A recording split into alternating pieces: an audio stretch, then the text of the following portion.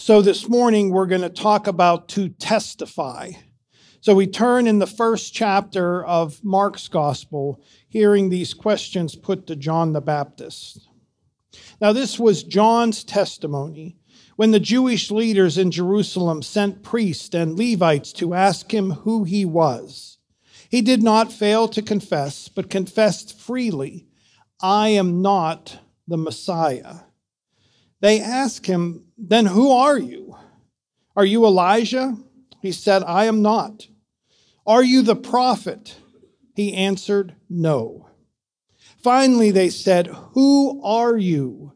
Give us an answer to take back to those who sent us. What do you say about yourself?" John replied in the words of Isaiah the prophet, "I am the voice of one calling in the wilderness. Make straight the way for the Lord."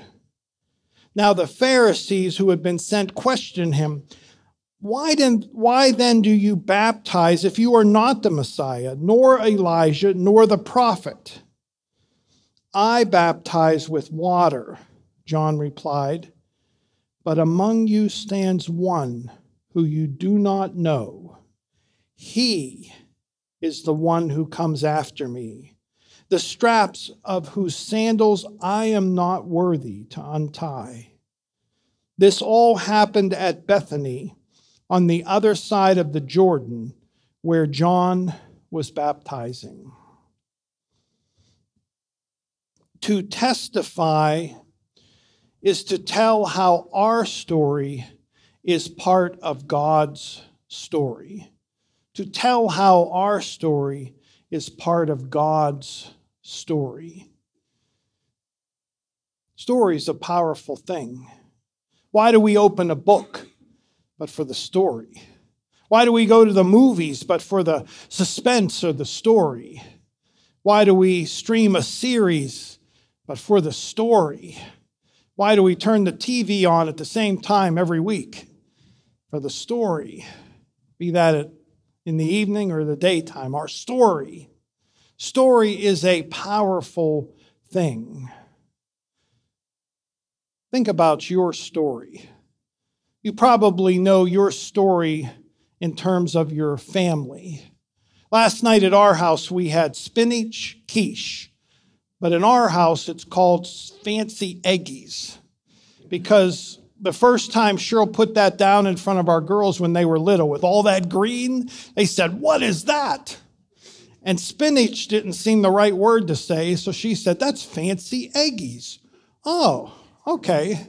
And they tried it and they liked it. That's part of our story. Sometimes we do know our story in terms of our family.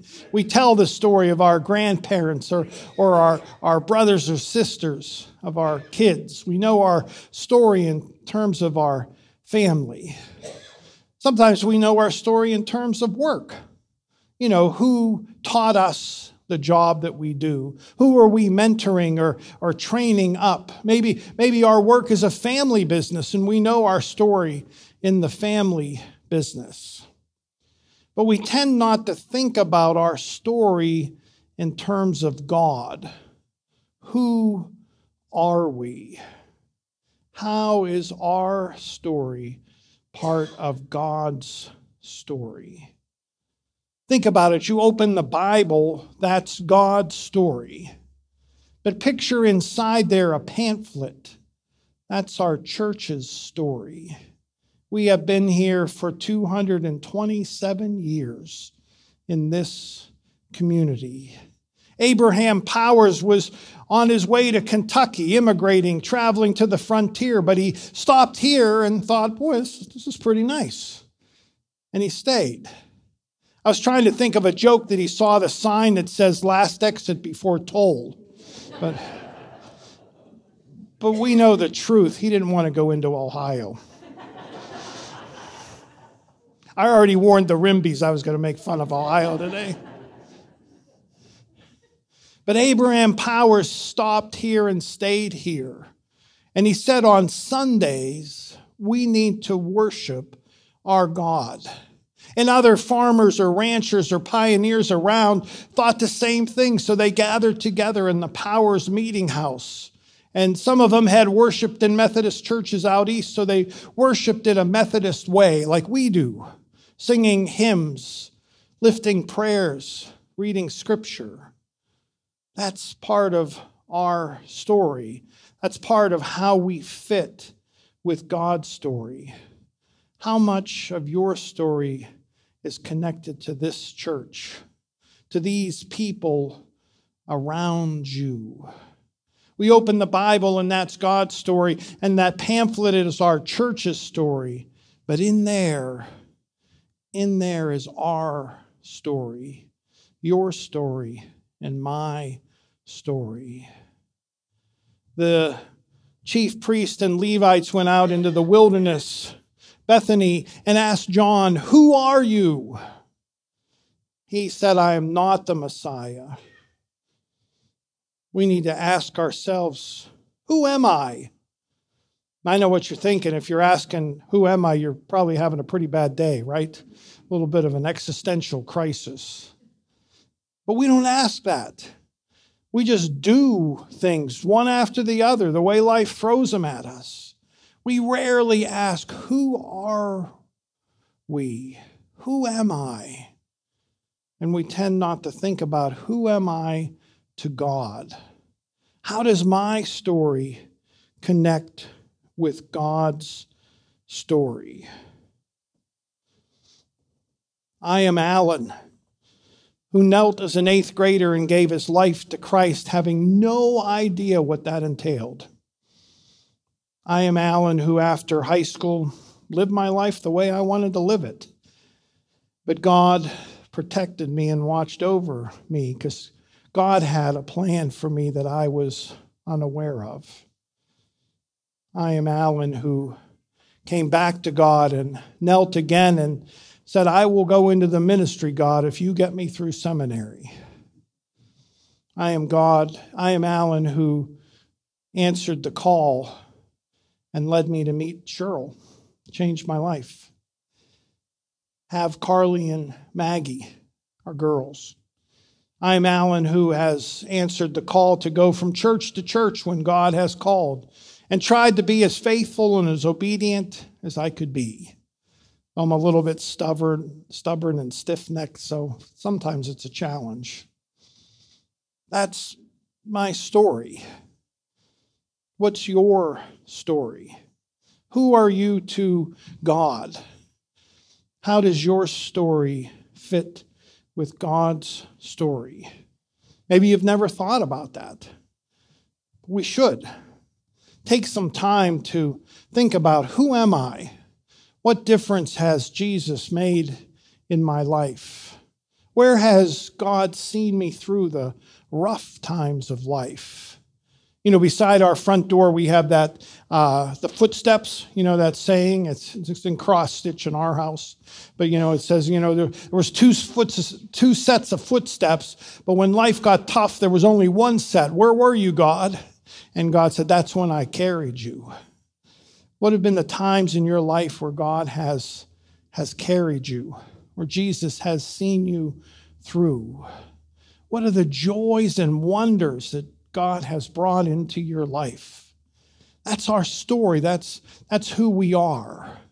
Take some time to think about that, to write it down. If you're old, put it on an index card. If you're young, put it in a note in your iPhone, whatever, to write your story, to see who you are connected to God. What difference has Jesus made in your life? What was your life like before you knew Jesus? What's it like now? What are the blessings that have been poured into your life because you have listened to Jesus and prayed to Jesus and followed Jesus? What is your story? To testify is to tell how our story is part of God's story. And really, it's a good exercise to write down that story. Simply, if you then put it in your Bible, put it on the refrigerator, put it on the dresser, so that the next time you go through a rough patch, you can read that and see, this is who I am.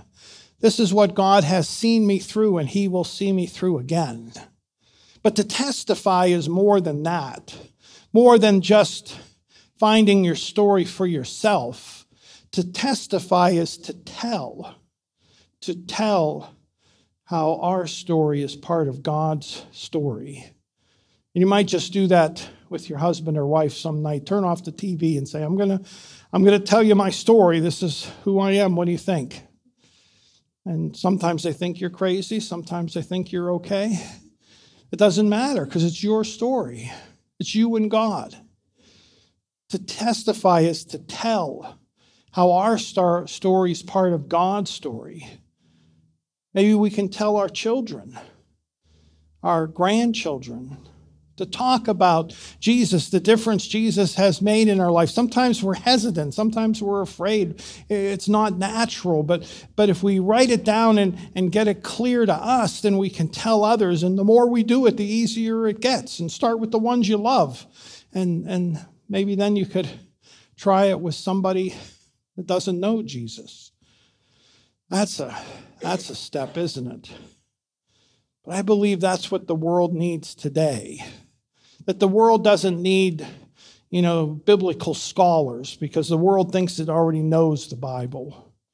And the world doesn't need systematic theologians that can put it all together systematically, intelligently, sin and salvation. Have you ever been down that road and you start to argue with somebody, you think, I know a lot, and then you find out, I don't know anything. They know more than I do, and they don't believe any of it.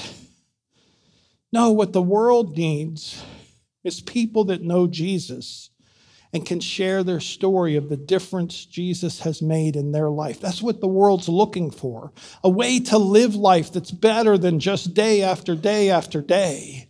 To know that there are people around them at work, at school, in the shopping centers that know Jesus and Jesus has made their life better. That live a certain way because they believe this is the way that we're called to live. And the beauty of it is if it's your story, nobody can say it's wrong. Nobody can refute it because it's your story. To testify is to tell how our story is part of God's story. So today, this morning, we come to this table where our story is physically part of God's story. But sure, this is a table of remembrance where we remember Jesus sitting with his disciples. We can picture it in our mind's eye. But it's more than that. This isn't a history book that we open and read. Oh, that was nice. What happened a long time ago? No, because we are here. We are present. This table is real. We participate in this. Our story is part of God's story right here. This isn't just something that happened a long time ago. It's something that's happening today. We will get to hold the bread and the cup. We will get to taste the sweetness and the goodness of God right here, right now in our life. This is where our story is part of God's story.